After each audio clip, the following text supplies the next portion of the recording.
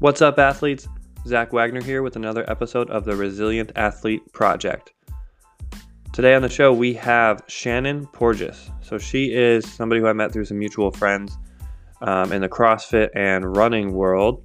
And we first interacted. She works at a local shop called Spark Bike Run and Sports.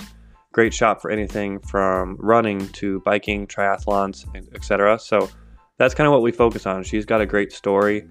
Not only is she a 5-time Ironman finisher, but she also is a cancer survivor. So I think she's got a lot to speak about in terms of resilience and being an authority on that. So we got some great stuff, and you won't want to miss this one. A lot of really great things for sport, but also just for life and year. So a couple of quick notes. There was a little bit of explicit language in this one, not a ton. But basically, when we start talking about the cancer diagnosis, and the triathlon team that Shannon works with is basically called the Bleep Cancer Tri Team. So just keep that in mind if you've got any little ones or anything like that, or you may not want to listen to them with them. But there's not a lot. That's a pretty isolated little bit. And the audio, there's a little bit of background noise from about 5 minutes to 15, 16 minutes or so. There was some stuff going on the other side of the wall from where we were recording, but we got into the groove and we got some great stuff. It certainly doesn't preclude you from hearing it. The audio's still fine. There's just a little bit of background noise, so just keep that in mind. But enough from me. Without further ado, I bring you Shannon Porges. All right, welcome back to the Resilient Athlete Project. I am your host, Zach Wagner, here at Wagner PT and Performance with my good friend Shannon joining us today. Thanks for coming in. You're welcome. How are you? I'm doing good, yeah. Good. So I met Shannon she is a running shoe expert and extraordinaire over at the Spark Bike Run Sports, which is just across the road from us in Lakeville here. And then we have other mutual friends and stuff, but Shannon has an awesome athletic history, so I'm going to let her kind of fill you in on what your whole athletic kind of background and story is, and we'll go from there. All right. So that all started when I was about 8 or 9 years old. I got into skiing. Skiing was the first sport I ever was introduced. Loved it. But it was only a winter sport, and then I started swimming during the summertime, and I loved that. So then my mom signed me up for some swim competitions through what went on in Brockton years ago called Summerfest. So I competed at these races and I did well. I loved it. And skiing that winter was basically the last winter I skied because I could swim all year round. And you can't ski all year round. So my background started basically, I was a swimmer, joined the local swim team, the Brockton Community Swim Youth, and had a blast doing it. Got up to high school, swam for Brockton High, and then just took it from there. I do regret not trying other sports, running or whatnot, because I couldn't run worth of anything. I very slow. I can relate to that. Yeah, it was intimidated. It's intimidating when you're in high school. Yeah. You see all these really, especially at Brockton High, you see all these outstanding athletes, and you're like, I can never compete with them. But where I was swimming, all the girls that were on the swim team were also on the Brockton High School swim team. So I knew them, so fitting in, and I enjoyed it. And I was pretty mediocre. I had fun. I loved it. Looking back, I wish I kind of took it a little bit more serious. Yeah. One of my biggest regrets was quitting my senior year to get a job, save for school. Senior in high school is the best year of your life. So right. I didn't swim, so that was my only regret. And then went to school. Then about a few years, 6 years later, graduated in 85. So about 1991, I was looking through a magazine at work, and there was an ad for a triathlon. And I shoved it over to my friend, and I told her, I'm like, tell me to do this. And she goes, do that. I'm like, okay. So I figured I'd do the last race of this series. and flew out to San Diego in December. Did my first sprint triathlon. Love it. And I was hooked ever since. Yeah. So, yeah, it was the Danskin Women's Triathlon Series, which was the longest series that ever ran. And unfortunately, it's a shame that it doesn't exist anymore, because it really opened doors for a lot of women who didn't have any fitness level. Yeah. They were couch potatoes, and this one woman, the spokeswoman for this race series, just she was wonderful. She was so inspiring that everyone just gravitated towards her and said, I'm going to do it. She would convince all these women, you can do it. Yeah, and like remind people, I think, what are the distances in a sprint triathlon? So it's anywhere from a quarter to a half mile swim, and then the bike can be 10 to 12 miles, and then a 5K run always. So it's very, very doable. Yeah. People like, I can never do one, but you can. They think you just have to go all out, and that's not the case. Right. You can just go ahead and take your time, have fun doing it. It's just, it's a workout. Just finish, I think, a lot of times, Yeah. like you said, and just to be able to do like those 3 disciplines back to back, and just like, you know, the transitions and all that kind of stuff is probably as much a part of it as anything else, you know? Oh, absolutely. And then you're cross training. You know, you're swimming, you're biking, and you're running. So you're not just sticking to one sport, whereas someone who wants to train for a 5K, they're just running. So this, you know, it's 3 sports.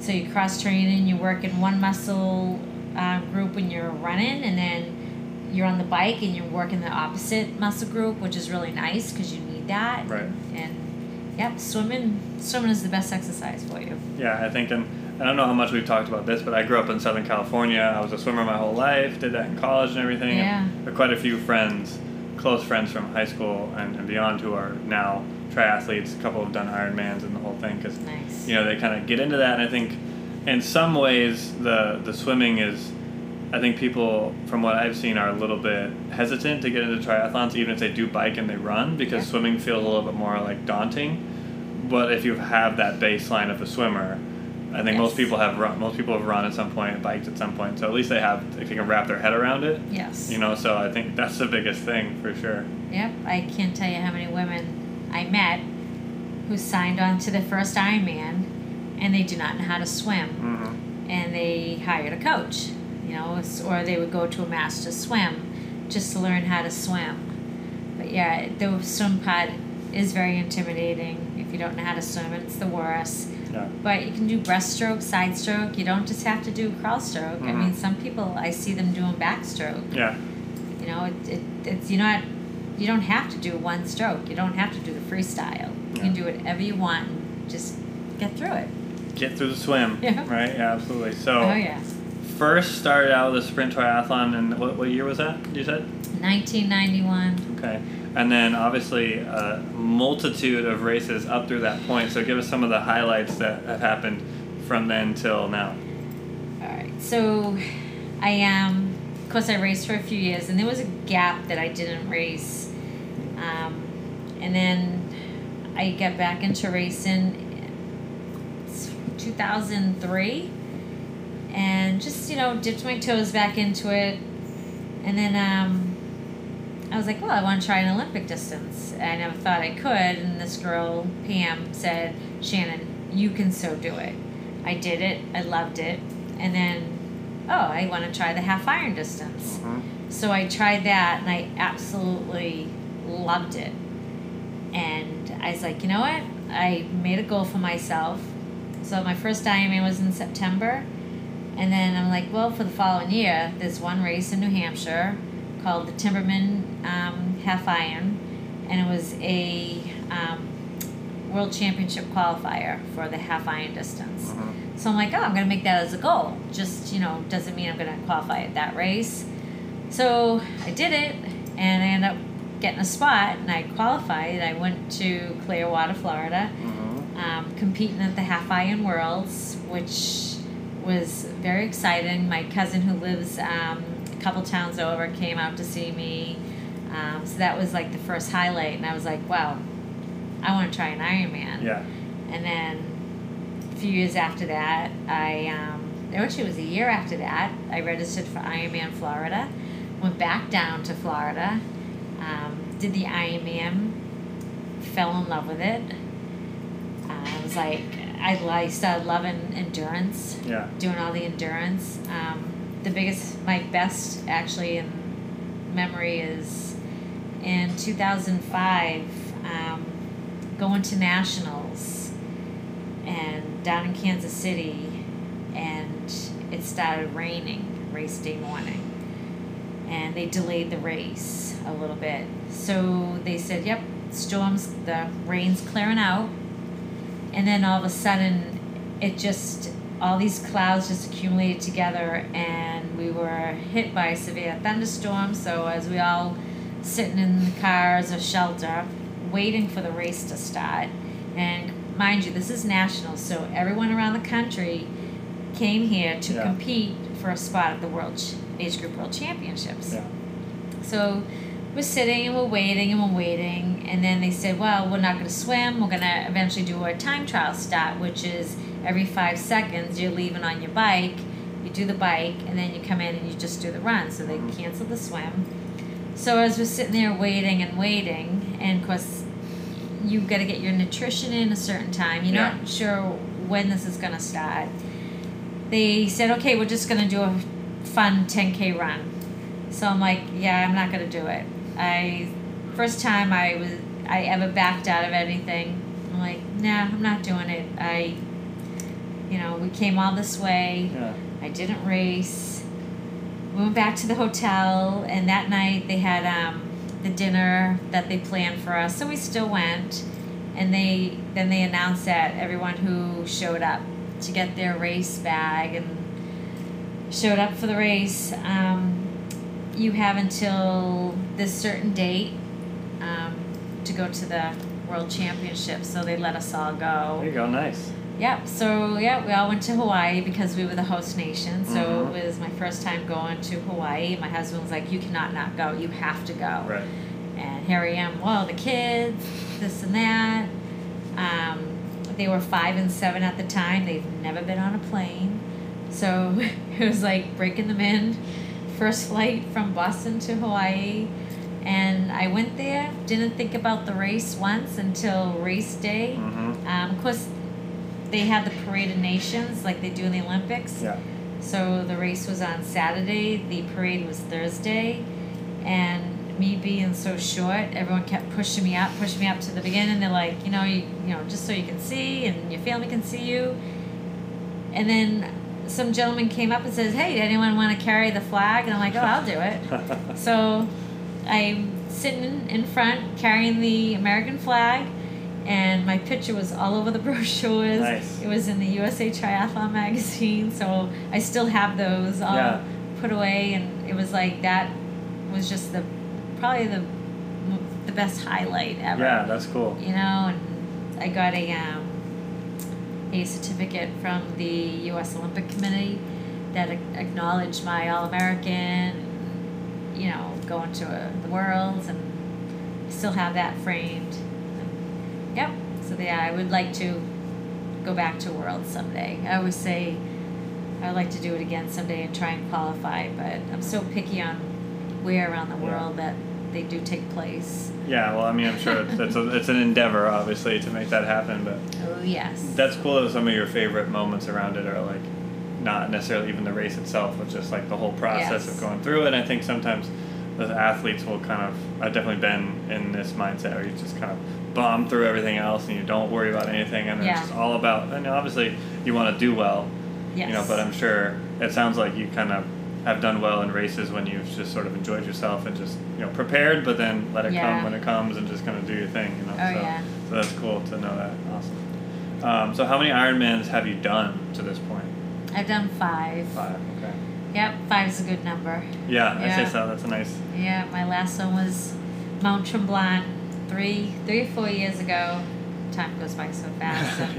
I actually brought the American flag up there, and I had my friends hand it off to me, as I made my way through what they call the Athletes Village, and you're just going down a chute, and there's just crowds of people lining the whole way, and I just ran and held that flag, and everyone was chanting USA, and it was just so emotional. So it wasn't my best Ironman because I training for the previous four that I did, I was a stay-at-home mom. I had all in the world to train, so I was back working after not working for 19 years, and I probably trained as if I was training for a half-distance Ironman, and I still went out and did it, still put down a good time compared to what other people thought, but because I'm so competitive, one of the reasons why I won't do another Ironman is because I need to do it under 12 hours, and it's got to be fast, and I got to, make the time, but I'm really good with 5, and I've come to accept that that's good. It's more than a lot of what other people have done. Yeah. So, and I was just thankful. Take the fact, who of the population has done an Ironman, small percentage, and then who has done more than one, small percentage, and then who's done 5, that's definitely a small group.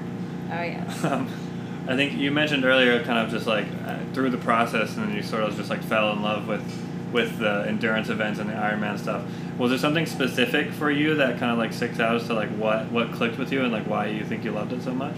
I think it was just the distance and being out there all day long.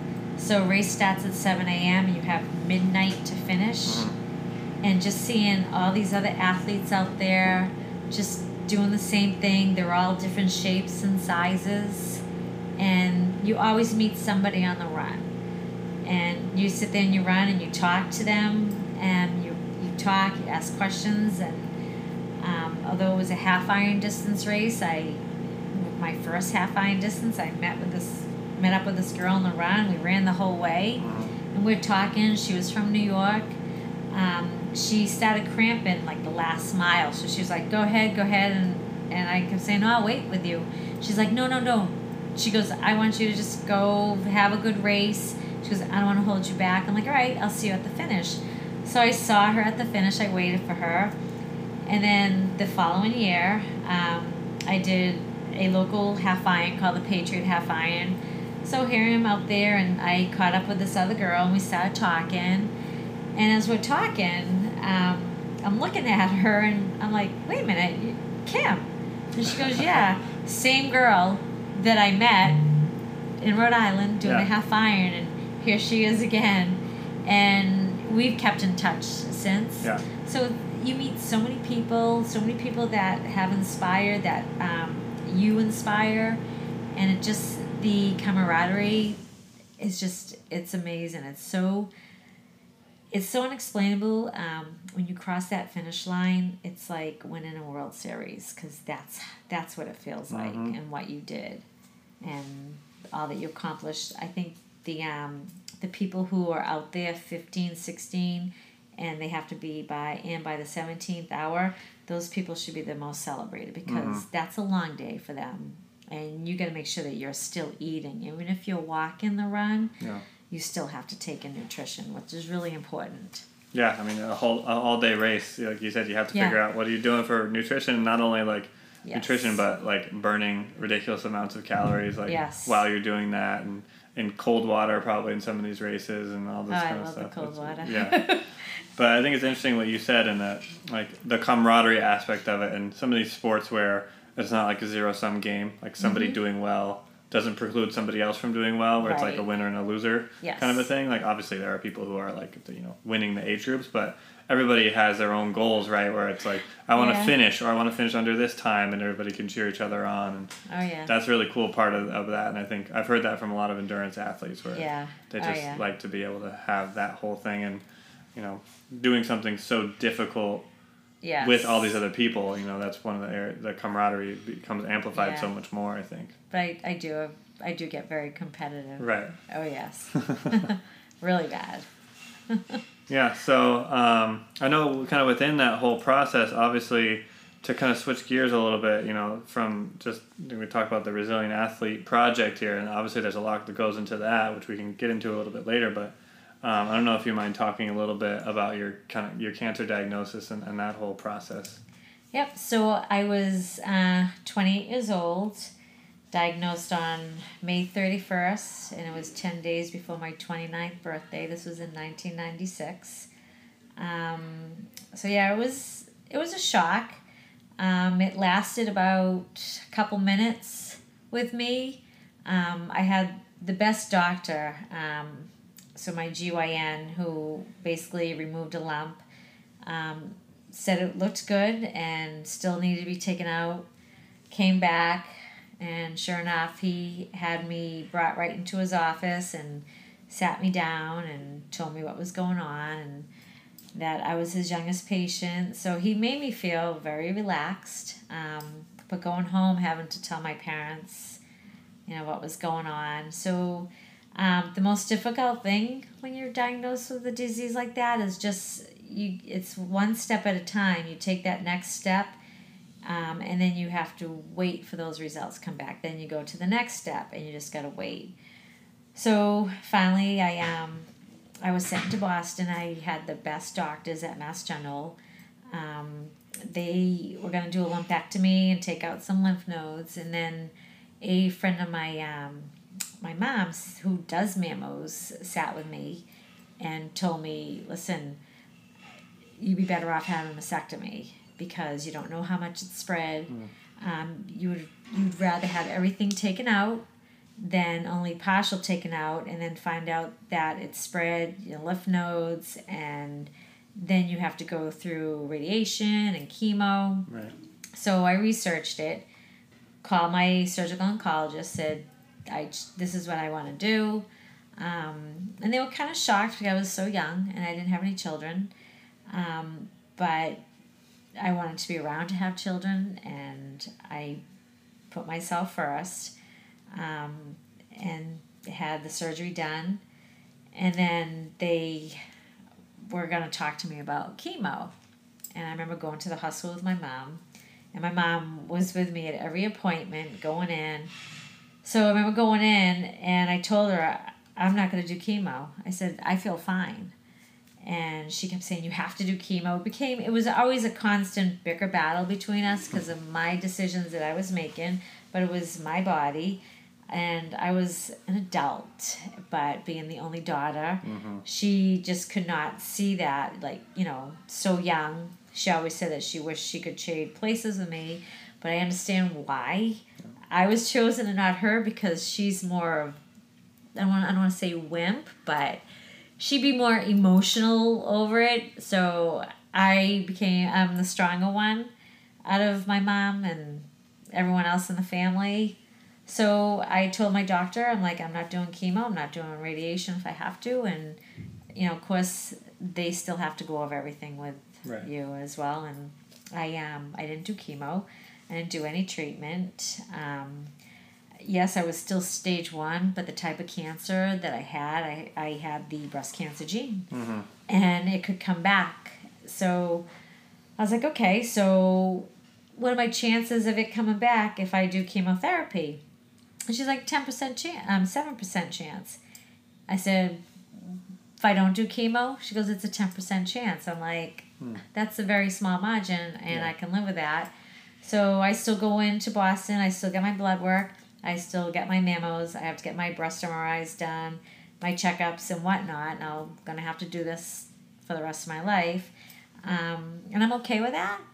So I've always been very open up about it.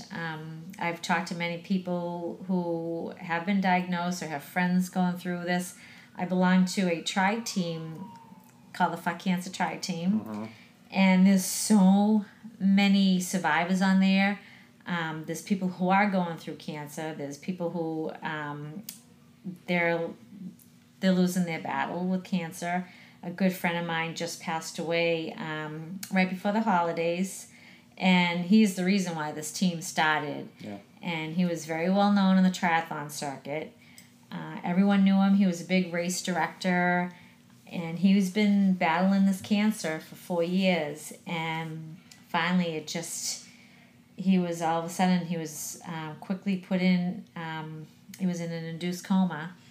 and his friend Jay posted on the Facebook on our team page, telling us that this is the hardest thing he's ever had to tell us, and he right now is gonna hop a plane to go see Sean, and Sean probably won't even know he's there because he's in an induced coma or medically induced coma, and he probably won't wake up ever, and he passed away. So this is, because of him is why we have this big team. Yeah. And it's just, I've never seen so many people going through this disease, but their mother, their father, brother, sister, friends, all of a sudden they're posting, my friend was just diagnosed. So we're all there supporting each other, and it's like a support group. Yeah. And we've all come together. Half of us more than half haven't even met each other, just only on Facebook. So the team started out at about 150.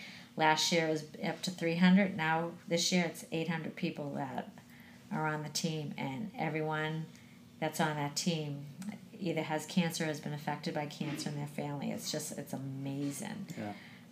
So here I am, still going strong, and I put myself first, raising my kids, which sounds selfish, but if I wasn't there to keep myself healthy for my kids, I didn't want them to lose their mother. Right. I was taking a chance having a kid, both my kids, because whereas I have the gene, knowing that I can pass the gene on to them is scary. So I basically taught them how to eat as, growing up. All the fruits, all the vegetables, taking their vitamins and multis and whatnot. So just to educate them and doing that. And, yes, it helps and it doesn't, because, you can't help what kids are going to be eating when they see this kid at school with these Twinkies. I've never bought Twinkies for my kids, but they're like, hey, I had one of these and it was really good, I know it was really good. But... It's tough, yeah. It's tough. This day and age, just... Yeah. But yep, so I'm still eating good, and one of the worst things going through it was that my family, not my parents, but aunts that treated me like I was dying. They're like, "Oh my God, should you be doing this and whatnot? You need to slow down." And I never slowed down once. Even I had doctors that would tell me, you should slow down. I'm like, I can't. I don't want to. Yeah. I enjoy doing what I do, and I love it, and it makes me feel good. Yeah. And I think, first of all, thanks for sharing that. I think it's, obviously, it's a big part of what you've been doing for a long time here, and it's so important because... Oh, I could go on. I'm sure. I think a few things that just jumped out to me, or one thing you just said, which was like hopefully not letting a cancer diagnosis or a disease diagnosis change who you feel like you are, and if people are telling, like, if being an Ironman, triathlete and endurance athlete is so important, if, I think doctors mean well, obviously, but saying something like, hey, you should probably not do that anymore, it's like, well, you don't understand what you're saying when you say that to me, like, that's like, taking something away that means a lot. Yeah, I was told, because of my mastectomy and reconstructive surgery with lymph nodes, it's like I have no feeling down the whole right arm. And I was told not to lift more than 10 pounds over my head. But, here comes CrossFit. And I got into CrossFit big time. And, I was lifting some heavy stuff over my head. And that's like another thing. I'm like, I did everything the doctors told me not to do. I did. And I still, to this day, I don't listen. Yeah. Well, I'm sure you listen on certain things, but some of the lifestyle stuff, like you said, I think you I'm sure we're able to say, I understand the risk, I understand why you're saying that, but this is important to me, so I'm gonna, I think another thing, live while you're here, live while you have the chance to, and do what you want to do, and obviously, you don't want to be a moron about stuff, but right. It is what it is, and you can't live your life in a bubble, because that doesn't really do anything, So true. But I think another thing that I wanted to highlight was you talking about putting yourself first, and I think a lot of us feel like, I would say especially a lot of the mothers that I've come into contact with, they feel like that's selfish, and that's the first thing they always say is when they say something like that. Yes. They say, they qualified immediately with like, I know that sounds selfish. I'm like, well, listen, I have that conversation with patients all the time. It's like, if you don't take care of yourself, how valuable are you? How useful are you to anybody else? You know, and if you don't have that, you know, physically and mentally and psychologically and all that kind of stuff, if you're not in a good place, you're not going to be worth a whole lot to the people that you love. You know, so. Oh yeah. I lost a good friend who put her family and kids first, and her life was cut short 10 years ago. But it was a medical thing. They think it was an aneurysm, but still it was like, you know, she did everything for her kids, and they lost her so soon, you know, which is tragic. And although it probably would have happened, but yeah, you know, or maybe, I mean, she wasn't feeling good that day, and there was some times, I mean, she was having some health problems, so who knows, maybe if she did something about it, and they are thinking an aneurysm or a blood clot. She did have surgery a few months before that. It could have been from that, but still, it was so heartbreaking when she passed, and she had a heart of gold because she would do everything for everybody. Yeah. So that's how she's remembered, which is nice because of her heart. But it's a shame. It was just, it opens up your eyes, like, whew. Yeah. Wow. And it's important to do that, obviously, and I think that when you talk about living from a place of giving and a place of generosity, everybody should do that, of course, but that means towards yourself as well, you know, and making sure that, you know, no matter what's going on elsewhere and outside, you're taking care of yourself and all that kind of stuff, and you're affecting what you can affect and all that, you know, so. Oh, yeah. Yeah. You know, obviously, we talk a lot about physical resilience here, and that's a big part of it.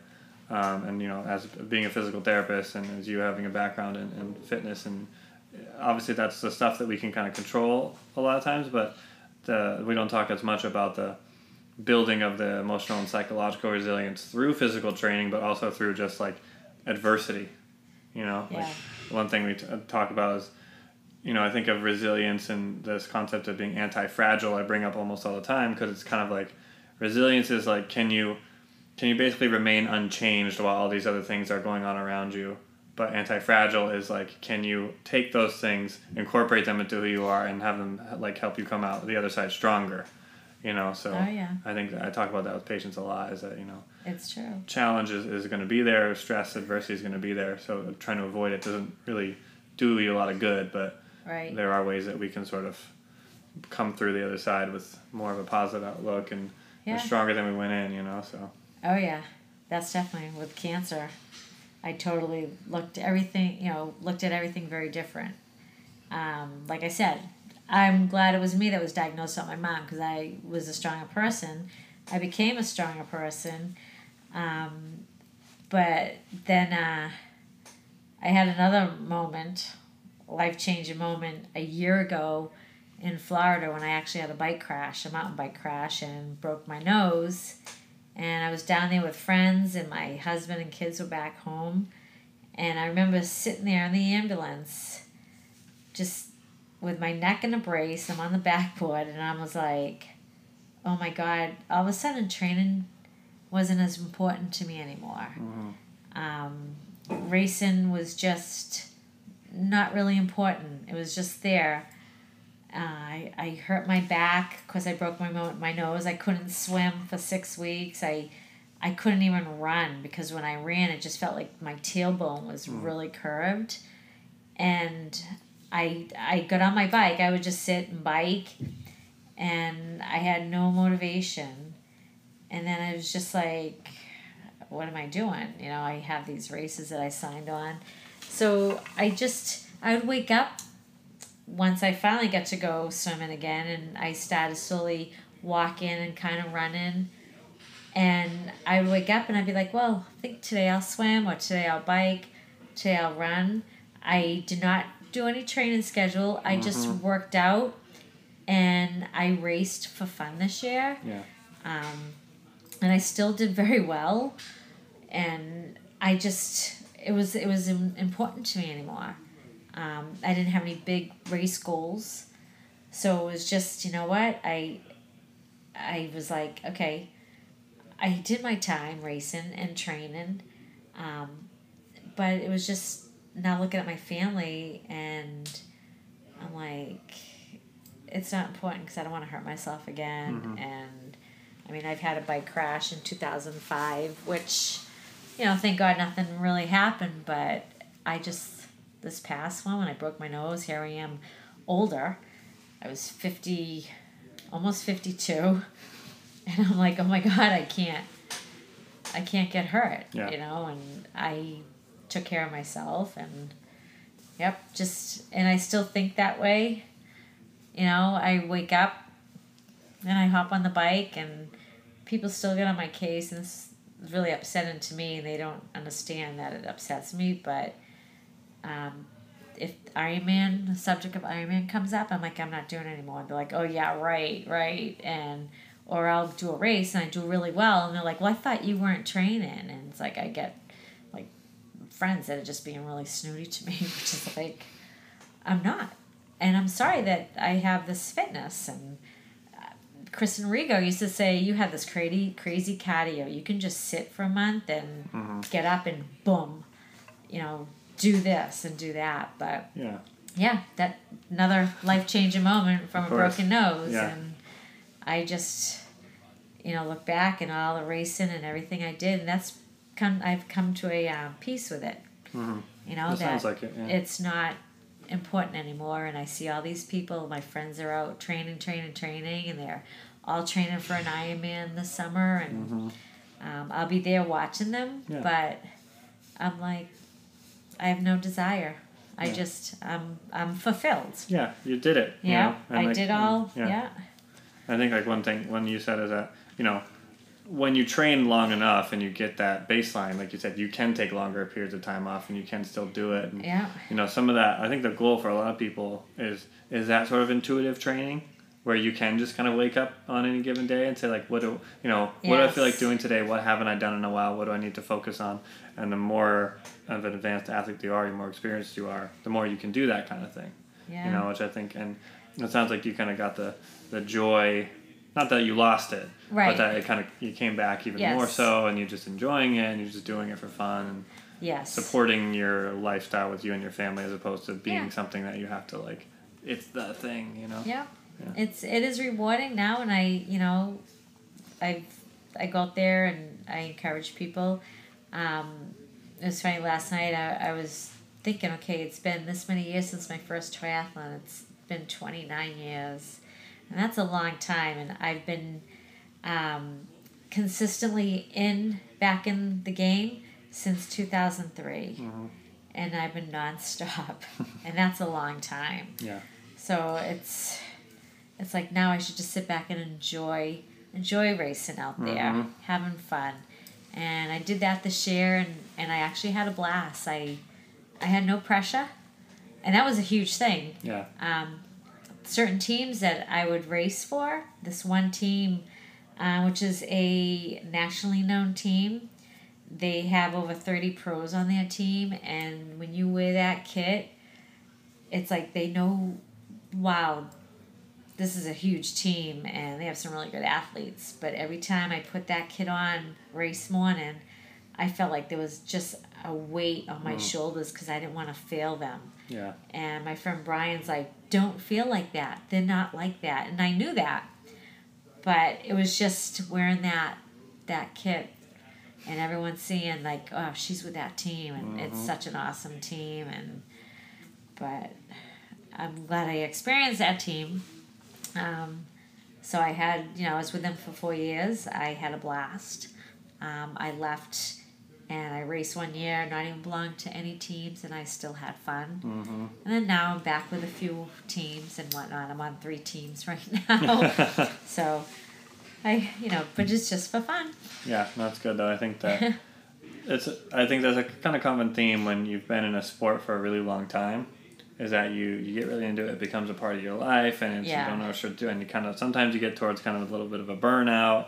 You take some time off, and then you get back to hopefully doing it just for the love of it, I had sort of a similar process. I wasn't in as long as you were, but it was pretty close. It was about 20 years for me from when I started swimming to through college. Oh, yeah. And when I finished college, I definitely was like, okay, I'm done for a while. Like, I'm not going to go in the pool. Yeah. I'm going to just do something different. And now, even just over the last few months to a year or so, I'm starting to get back into the pool and just doing it to, enjoy it. And, good. So I think it's kind of the life cycle of an athlete who does one thing for a really long time. Yes. So it's good to hear that. Oh, yeah. I think that we've covered a lot of awesome stuff, but I'm wondering if you have any advice for either, triathletes, endurance athletes, or just younger athletes in general. Let's kind of try to leave people with some stuff like that. So I'm wondering what your thoughts are just in that regard. So someone who wants to get in the sport of triathlon is wonderful. You're going to start off with a sprint. People want to jump into the Ironman distance, which I think is ridiculous because, of course, that's an all-day event. You may not even have a great race. You're certainly not going to have your nutrition down, which is important. So do a sprint. It's fun. Go to a race. Watch it. Do a sprint, and if you have, time to train for an Olympic distance. It is a little bit longer. And if you really like the sport and you really want to get into it, join a team. There's many teams. You don't have to be really good because all teams accept all types of athletes. If you want to take it to a next level, get a coach. But research, do a lot of research. Don't do any online training programs because you can get them free, but you really won't understand exactly what they are. Right. So there's great coaching local. There's QT2 systems, which their mission plans, they're very reasonable. There's also Outrival Racing, which they're affiliated with QT2. There's Triumph Endurance Coaching. This is all local, so I know with Triumph, you do get that one-on-one contact, whereas on QT2, they give you the mission plans. You have to do field test for them. So I used to coach. We're always our own worst coach because we don't listen. We just do whatever we want to do. Yep. But I used to coach a team of women, and these girls, I met them. They would come right off the couch, and they'd be like, well, I want to do a triathlon. So I did a 14-week training program for Olympic distance. I'm sorry, not Olympic sprint. So I was basically the head coach for Team Dance and Training in Massachusetts. And I made sure before we started any training, I made sure, and this is what I tell all the other athletes, if you don't have a bike, get a good bike, go to a bike shop, because a Walmart bike is a lot different than a bike shop bike quality-wise. Yeah. You need to get fitted for running shoes. Mm-hmm. You can't be in the wrong running shoe because, yes, you can get hurt. Do not go to that little store over here, that discount store, and be like, wow, well, this pair is normally this much money in this store. Here it's $50. It's totally different quality. It's made for that store. So, okay, I'm going to say Kohl's. You go there and you see these shoes, these Brooks shoes, these Adidas, and they're cheaper. It's because they were specifically made for Kohl's. They're not the quality shoe that you see at a specific run shop or whatever. But get fitted. We go through swim drills. Some girls didn't know how to swim, so I basically spent time with them teaching them how to swim. Mm-hmm. Me, I'm really bad at just throwing everyone in the open water. I'm like, yeah, we're not going to do any pool swims. I would get them right out in the open water. But I had girls that were my workout leaders, so they were there to help as well. If you have trouble swimming, if you're not a swimmer, there's many coaches around that will help you swim. There's Master Swim. They'll help you swim. You're not, just because it's a Master Swim doesn't mean that all these people know how to swim. Like, they're good swimmers. there are people that are still learning. Mm-hmm. No matter what age they are, there's a lot of adults that are doing it. And you just, people don't have the courage to do it. And you just got to work up that courage. You know, grab a friend. Have a friend do it with you. Yeah. Get a few friends. Get a few friends and do a relay. Put a relay together to do a triathlon. But definitely go out there, watch a race, see what goes on. They're very well run. A lot of them have the courses are closed off to traffic, which is nice. You got to get a helmet too. Bike helmet's a must. I can't tell you how many times I had athletes that showed up and they're like, "Oh, I don't wear a helmet," and was like, "Yeah, well, you're not riding." Yeah. Yes, so you I do. can't have that, you know. And it's like you got to get a helmet, and we all bike with daytime lights on our bikes because right now there's too many drivers on the road, too many distracted drivers. So, you know, people are like, "Oh, I'm not going to ride with lights." And I'm like, well, that one light can save your life. Right. And that helmet will save your life too. But, yeah, it's just, there's so many resources out there. And just, you can Google it and take it from there or, you know, talk to someone, join a team. Yeah.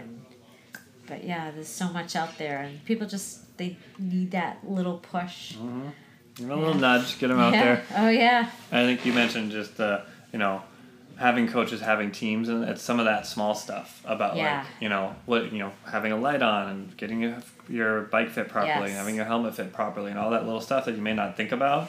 But somebody who's a little bit more of a veteran, if you go to some of these races, they're going to, okay, no, this is going to be a problem, you know, halfway through this race, so you might want to think about that instead. It's not a cheap sport. No, that's for sure. That's definitely part of the difficulty getting into it a little bit, but yeah, I think if you're gonna do it the right way, like you said. Get fit for the right pair of shoes. Get the right bike. Get fit for the bike correctly, and make sure you know how to swim safely and understand how to be efficient and all that kind of stuff. Yeah. But you want to enjoy it. You want to enjoy that experience. The entire thing. I tell you, you know, there's like I remember starting when I was racing, and I'd be on my bike, and I would say to myself, "Why am I here? This sucks.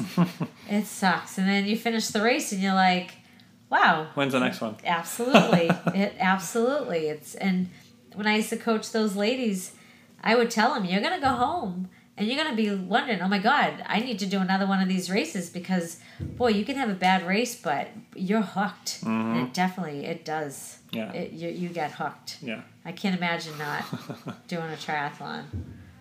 Yeah. Well, that's great.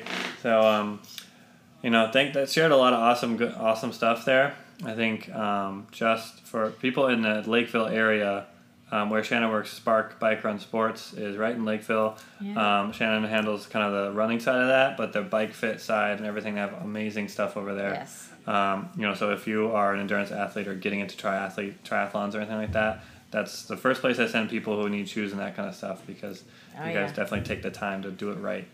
And we're like that with bikes too. So I'm good with road bikes, so I can sell a road bike to anybody. I don't really mountain bike much, but when you do come in, if you're looking for a bike, we do have entry-level bikes that are under $1,000.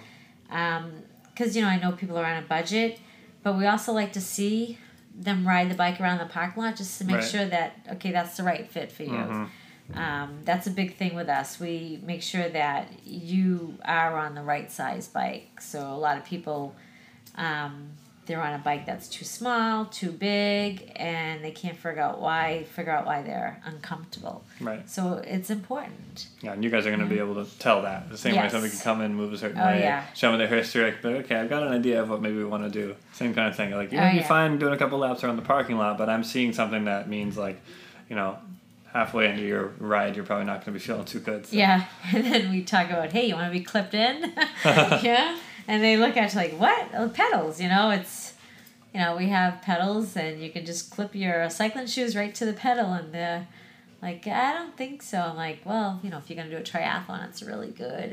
And plus it makes riding a bike more enjoyable because you get the smooth rotation.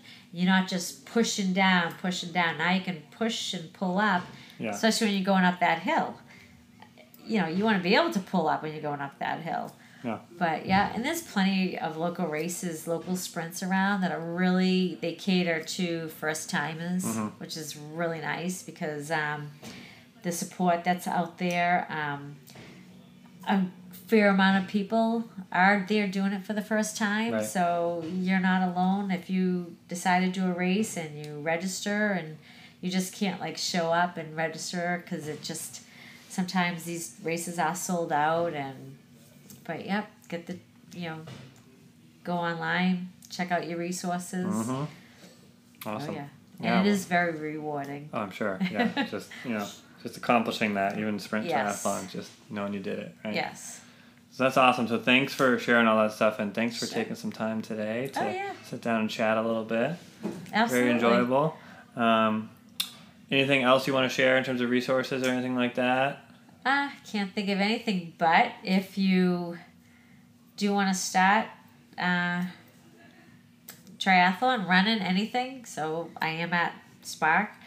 I will talk to anybody. Race nutrition. I do have a lot of people that do come in that are doing a marathon or what. So I do talk race fueling with them as well. So because I had to be a certified trainer and whatnot, I was also a certified triathlon coach. So we had to learn race fueling. Right. So I'm always, giving people advice and whatnot. We do have a fun run. Last Wednesday of every month. We leave the shop actually at 6:30. We do anywhere from 45 minutes to an hour. I always give an option where if they do half of the distance, they can cut out and there's a shortcut to go back to the shop.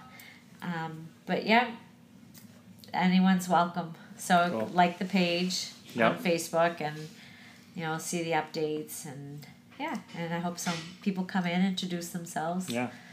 Yeah, check them out, and if you go over there, make sure to reach out if you want to start running. The Fun Run's a great group because it's pretty simple and easy, and like I said, low pressure. So go in and check it out, and hopefully we'll get some new endurance athletes and triathletes out of this. So. Oh, yeah. Awesome. Well, thanks again for taking some time. I appreciate it. Absolutely. And until next time, we'll talk to you soon.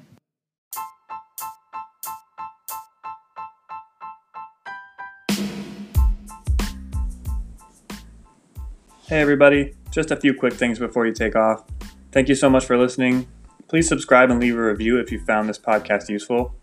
The Resilient Athlete Project is brought to you by Wagner PT and Performance in Lakeville, Massachusetts, where I work with athletes of all ages to relieve pain and keep them in the game. For more information, or if you're interested in working with me, either in person or via remote consult, visit my website at www.wagnerptp.com. Also, don't forget to follow Wagner PT and Performance on Instagram, Facebook, Twitter, and YouTube, and reach out if you have any questions. Okay, everybody, thanks again, and we'll talk soon.